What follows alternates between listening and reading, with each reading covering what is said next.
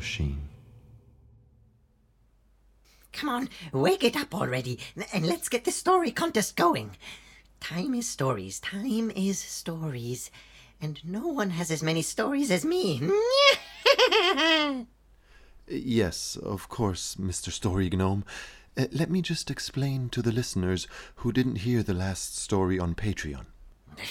Human business. All right, but be quick about it. Of course. Hello, listeners, and sorry about the confusion. As you probably heard on the last episode of the podcast, Tim and I were sucked down into the stardust cloud that had suddenly appeared in the attic. We were held as prisoners by the Story Gnome and had to listen to a story of his version of the marble machine.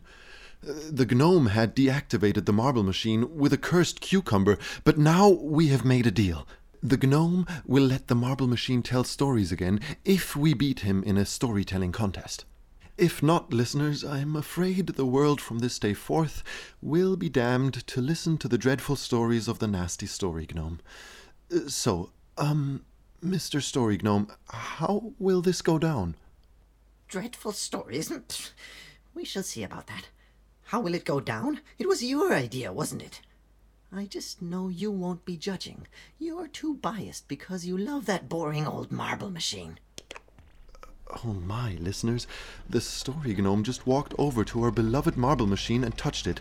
It seems to be working again, but it sounds different.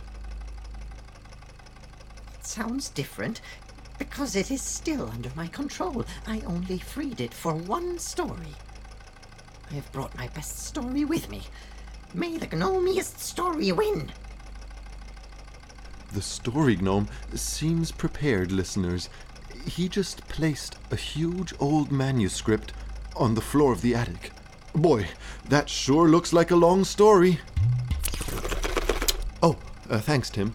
The marble machine just told Tim to tell me to tell the Story Gnome that an old story is not suitable for the story contest. Both should have equal time to prepare a story for the contest. The marble machine suggests that half a second time to prepare should be good, and it asks if the Story Gnome is okay with that. Half a second? It's impossible. No one could come up with a new story in half a second. If it can do that, I'll leave this place forever.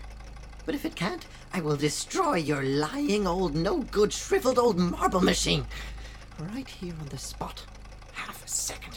Stupid marble machine. Go ahead then. Start. Listeners, before the gnome finished his sentence, the marble machine dropped a marble. It is glowing silver, and it seems to contain a brand new story. The marble machine must have taken it right out of the universe of ideas, just as it was born. Impossible! Well, let's see, shall we? I will eat it, and if it contains a story, I guess you... Yes. Eat it already. Being Immortal. Written and narrated by Jacob Graff, recorded and edited by Tim Höfer. James was immortal. He did not know this when he was born, nor did anyone bother to tell him when he was growing up as a child in the 15th century. To be fair, his parents are not to blame because they had no clue that their son was going to live forever. No one did. The good thing about being immortal and not knowing it is that you will find out eventually. For James, this was right around when the Industrial Revolution kicked in, about 300 years after his birth. If you still look like you're in your mid-20s by the time you're 300 and your family and friends are all dead, you start to suspect that something fishy must be going on. As an immortal, James aged differently. The first years of his life, he grew up like everyone else. But when his two older brothers and his younger sister had long become teenagers, James simply remained a 10-year-old. His parents, who were very, very religious even for the time that they lived in, loved their son. In the first years in which he didn't age, they thought he was just a very late bloomer. But when his siblings were heading well into their 20s, they asked a local priest for advice. The priest was a close friend of the family and, luckily for James, a very progressive thinker for his day and age. Instead of letting their son be trialed for witchcraft and having him burnt at the stake, the priest suggested to simply abandon little James in a nearby forest with a basket full of food and some water. James ignored the basket and tried to make his way back through the woods to find his parents. But they had left him so deep in the woods that he got terribly lost and tired and soon decided to just lie down and sleep. Falling leaves covered his body. Wind swept soil and dirt over him, but young James kept sleeping. He slept through the whole week, the whole month, and then all through the winter. Once a slight notion of coldness caused him to open his eyes, but he paid it no mind and just turned around and decided to sleep a little more. For 70-some years he slept. The seasons came and went, leaving his body covered deep underground in one year, only to bring it back to the sunlight in the next. Finally, one spring, as nature once again decided to free him from his earthly bedding, James woke up. He yawned for an hour straight, gave himself a good stretch, and then realized, naked that he was becoming a man. For the next century, James looked like an adolescent boy of about 13 years. With his parents long dead, and his siblings too, he decided that the best thing to pass time was to walk the world and observe the life of other people. He lived as a homeless person for most of the time, and watched as other homeless people died of cold, diseases, or old age, all of which never seemed to concern him much. It took a while for him to realize that he didn't really need to eat or drink to survive. Even breathing wasn't vital for him. If he stopped doing it, he would feel a certain urge to fill his lungs with oxygen, but then that urge would just go away and leave him alone. He could hold his breath for days or even weeks if he wanted to.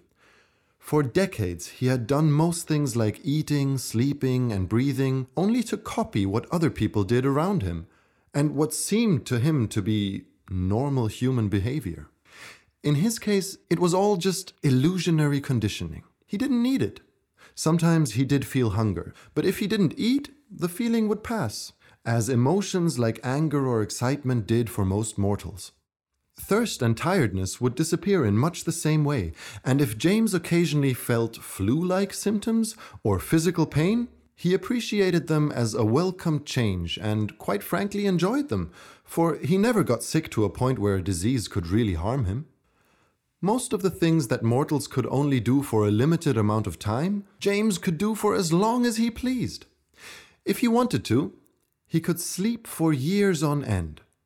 One of his greatest hobbies was walking. Once he walked back and forth across the Alps for 28 years without resting, sleeping, eating, or drinking. During these decades of walking, he had started out looking like a man in his 30s, but when he got back from the trip, he looked like he was 25 again. James not only aged a lot slower, but his aging would occasionally set his gears in reverse and give him a nice little boost of rejuvenation.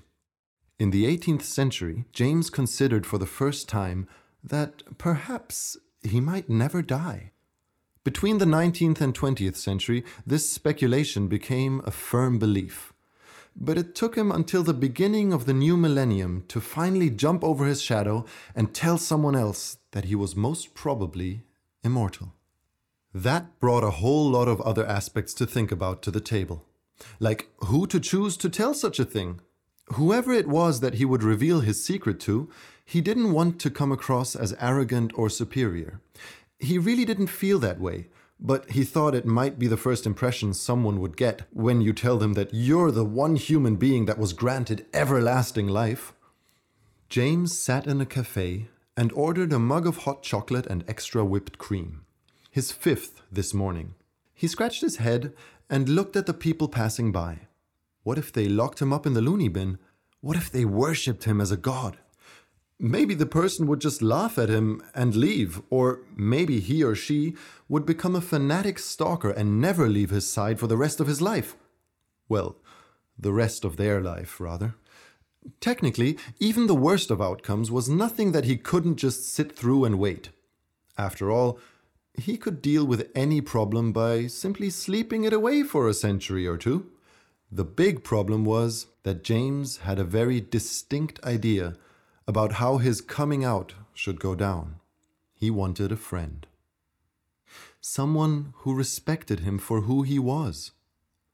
If there was one thing he missed from back when he was simply regarded as a strange little kid that was perhaps cursed by a demon, it was his childhood friends. If he didn't find a friend soon, he would go mad. And going mad seemed to be quite a struggle, given that it would literally mean never-ending madness. Sooner or later I'll go mad anyway, he muttered and sipped his hot chocolate. Sooner or later go mad anyway. Later nomad, sooner all rider, I'll go nomad. Sooner all rider, sooner all writer. He looked at more people passing by. What might such a friendship look like, he wondered. What if the friendship would work out and then the person would get old and die? How long would he miss him? How long would it take to forget? What a selfish perspective, he thought, and shook his head. He just had to take the risk, no matter the outcome. It was 2021, and James rather enjoyed the present. A lot one could do with a good friend in these modern times. A man that looked about 30 got up and paid. James had almost dared to talk to him, but now it was too late. Opportunity wasted, he mumbled, and then repeated. Opportunity wasted. Oh, but you needy waste, Ted. One of the results of having too much time on his hands was that James started to create instant word games with whatever sentences he said to himself. By taking a similar melody of the words he spoke and making up new and mostly totally meaningless phrases. One more hot chocolate, please, he told the waitress, and to himself he muttered, One more hot chocolate. Want mo, rod, shock, lid. More rod, shock, lid. Shock, lid. Choke, lid. Want more rod? Choke, lid. Want more rod? Show it. Rephrasing words, huh? Too much time on your hands? The waitress suggested and put down another hot chocolate on his table. Right. James beamed, and feeling an impulse of sudden connectedness, he blurted out, I'm Immortal. Hi, I'm Margaret. The waitress smiled and took the empty mug from under his nose. You work here? He hadn't expected the whole Immortal issue to be left so utterly uncommented. Well, it's only the 7th cup of hot chocolate I've served you today, and this traditional work dress of the cafe staff could just as well be my chosen way to dress today, so it would be quite a bold conclusion to draw, but yes, Sherlock, I work here. My name is James, he said, a bit confused. I saw you like to look at people, Margaret said, and nodded to a guest that had just paid and was now leaving the cafe. Yes, did you hear what I said before? When? Just then, that I'm... Immortal? Yeah, I heard. You expected more of a reaction, huh?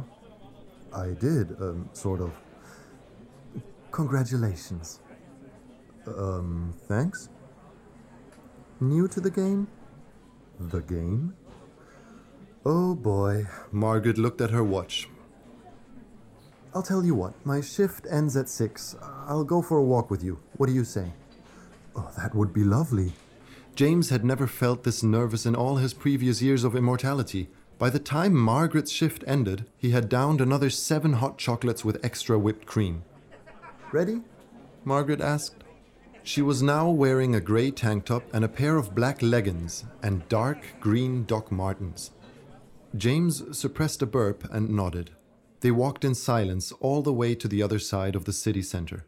After almost 2 hours of conversationless strolling, they reached the city park. Now that, you see, would have been quite bizarre to most mortals. James's eyes widened. What? What did you say? I said that not talking for 2 hours after having just met is not something that mortals would do. We are used to these long moments of silence. They feel natural to us because we have a different concept of time. It's in our genes to take things slower. We don't have the pressure of time weighing on our shoulders. It's one of the main reasons why we don't get along with mortals too well. At least not past a superficial level. We're too different. We? You mean you are immortal? Yes, of course. You aren't the fastest, are you? Don't worry about it. To observe what goes around us, one needs time. Luckily, time is on our side, and we have an infinite supply of it. Do you remember when you were born? James hadn't thought about his birth date for centuries. I don't remember the day or the month. Only that it was cold. The year was 1437. Winter of 1437. A real baby. Ah, Margaret said, and pinched his cheeks. good that you remember. Don't ever forget your birth year. You hear me? It's a nice thing to hold on to. It stays the same as everything else just passes and withers away. When was yours? Margaret shrugged her shoulders. I wish I knew, but no one ever told me to remember it. All I know is that I was waiting tables for a pharaoh when I was a young girl. That's my earliest memory. Of course, there weren't any cafes, and it wasn't like real waiting tables back then, and I was more of a slave than a waitress. But nostalgia still has me waiting tables to this day. Guess it reminds me of the past. Waiting tables reminds you of being a slave? In a good way, yes. Funny, huh? I got thrown into the snake pit a couple of times for dropping a pitcher of wine. Or something like wine, at least. I forgot what it was and how it tasted, and there were too many centuries of good wine that followed. Hard to tell now. But I do remember the snakes. Vicious little demons. Did it hurt? At first, I thought it did, but then I realized I was just pretending to feel what people were expecting me to feel. The snake pit to mortals meant gruesome suffering and a slow, horrible death. When I realized that didn't apply to me, I figured out all the other mortal concepts and constructs of the world didn't either. You know, like pain being something bad, death being something inevitable. After a few decades, I started to really enjoy pain as a welcome change of perspective. Exactly. Injuries and diseases, too. They make me feel alive. Yes, for mortals it's always so dramatic.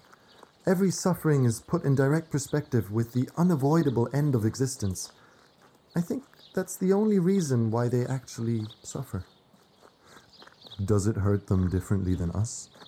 Honestly, I think their feelings are the same as ours.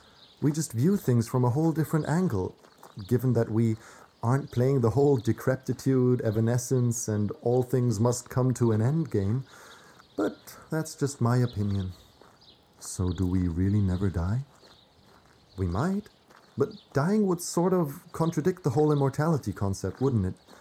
I think death's irrelevant to us, because at least for as long as I've been around, I've never seen it happen to any one of us.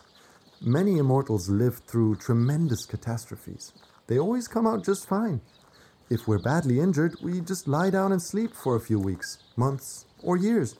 Also, we get stronger with time. We do? Sure. If we don't sleep, we don't heal. But even that doesn't seem to matter. I knew an immortal who had his leg chopped off in a sword fight. He decided to roll with it. Hasn't slept in 2,500 years. Became quite famous in China for practicing one-legged Tai Chi on some mountaintop. China, huh? If there's one thing you can say about immortals, it's that they get around. I've waited tables in over 60,000 cities. Whoa. Listen, kid, I know you were looking for a buddy back in the cafe. Was it that obvious? I know an immortal when I see one. Also, the hot chocolates gave away that you're an immortal who was just consuming without thinking about it. We don't get full. And the way you looked at the guests, it was obvious you were craving interhuman relationship. A mortal friend. I'll give you an advice. Don't get too caught up with them. Never build up any dependencies. Injuries of the flesh are easily dealt with, but emotional wounds can really stick around for a long time. Believe me, I've been there. Had a guy figure out I'm immortal once. We had a pretty easygoing relationship until he became convinced that I was some sort of divine presence. I liked him. Loved him even. Maybe. But then he started to worship me, like literally. At first it was flattering being called a goddess all the time, but it turned out to be a huge bummer in the end. It's just not for me. Those poor dying brutes. Stick to small talk when it comes to mortals. That's my rule of thumb anyway. I was just looking for a friend. Better get used to being alone. But what about us? We're both immortal. We could literally become friends forever. I'm sure there's a lot you could teach me too. Sure, there is, but nothing you won't learn by yourself eventually. So, you don't want to be my friend? Immortals should go their own ways. Sometimes some of us get together and form communities. You can try that, but I don't recommend it. I used to live with these freaks for a while, up on Mount Olympus in Greece. It wasn't for me. We tend to get quite eccentric and pretentious when we are amongst other immortals for too long, and these guys had been there for ages. It was incest and mayhem and thinking we're gods all day and night. James let his head sink as they left the park. Now don't give me that look. Margaret shook her head and sighed. Here's what I can do for you. I'll give up my job at the cafe and teach you a fun little trick. James's face brightened up. You would do that for me? Margaret didn't answer. She led the way, and they walked in silence for about 5 weeks. Here and there they took a ferry, but mostly they traveled on foot.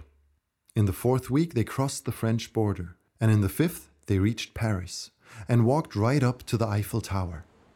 Been up there before? Margaret asked. Not yet. This is where I'll teach you the trick. I call it creating memories. Mortals do it too, but they never reap the benefits in the same way that we do. She bought 2 tourist visitors' tickets, and together they climbed up to the top tier of the tower.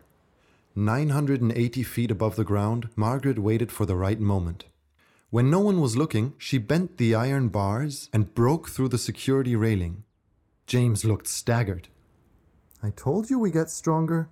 Come. James shivered, but for some reason he trusted Margaret, and together they climbed onto the edge of the railing and stared down. The people on the streets looked like tiny pebbles. "Hey!" a man's voice cried out behind them. A crowd of people formed, and a young kid took out his phone and filmed them. The man who had seen them first was slowly moving closer, trying to reason with them. Listen, there's no need for you to do this. Everything will be all right. Everything is perfect, Margaret said and turned to James. Have you ever kissed a girl? James shook his head. Even better, Margaret said and pulled him close. She kissed his lips and leaned into him. They fell for a moment that seemed entirely separated from time. James felt their tongues touch, but before he could make up his mind about what he felt, they smashed through the roof of the restaurant on the 1st floor. And then everything went dark. James blinked. He was in pain, but he didn't mind. He was dead tired and looked forward to taking a good long nap. But where was he? It was still pitch black, and there was metal all around him. Lying down on his back, he started to kick at the metal by his feet, until something moved. The stretcher rolled out of the shelf, and a dim light from the corridor showed him where he was. His body looked like something straight out of a horror movie. Bones were sticking out of his ribcage, another was hanging out of his hip at an impossible angle. The stretcher next to him was empty, and a trickle of blood indicated that Margaret had woken up before him and already left the morgue. James tried to get up, but his legs didn't support his weight, and he fell to the floor. He crawled through the hole, looking like he was auditioning for the Dawn of the Dead. Finally, he reached an emergency exit. It took him about 4 hours to hobble all the way to the edge of town, where he found an abandoned shack. The sun rose and woke him up about 6 weeks later. His leg had healed up quite well, but his chest was still a little sore and his head was throbbing.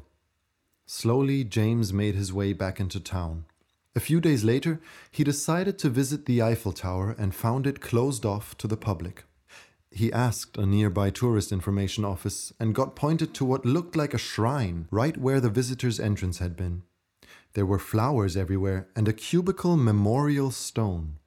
A newspaper article headline had been cut out and attached to one of the bouquets. Kiss of death tragedy. Mystery lovers commit suicide. Bodies stolen from city morgue. James smiled. Margaret was right. This was a nice trick for an immortal. It was hard for them to remember things, but she had created a memory for him that he would remember because the world would help him remember it. At least for a little while. Maybe this was her way of saying she likes me, James thought. He looked at the memorial stone. Their names weren't mentioned, but instead there was a small poem inscribed into the marble. 2 relics from a deathless race, traveling to seek a timeless place. Departed here, yearning to be remembered. 2 flames extinguished, became ever-glowing embers.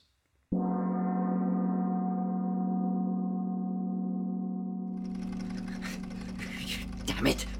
Damn it, damn it, damn it! Welcome back, listeners. It seems the story gnome is quite upset. Oh. Tim says that the marble machine will give the story gnome a chance to compete. All he has to do is come up with a story of his own in half a second and, well, go on, story gnome. Show us what you've got. What? Once upon a time, once upon a time there was a frog in a closet. In a closet, yes. And?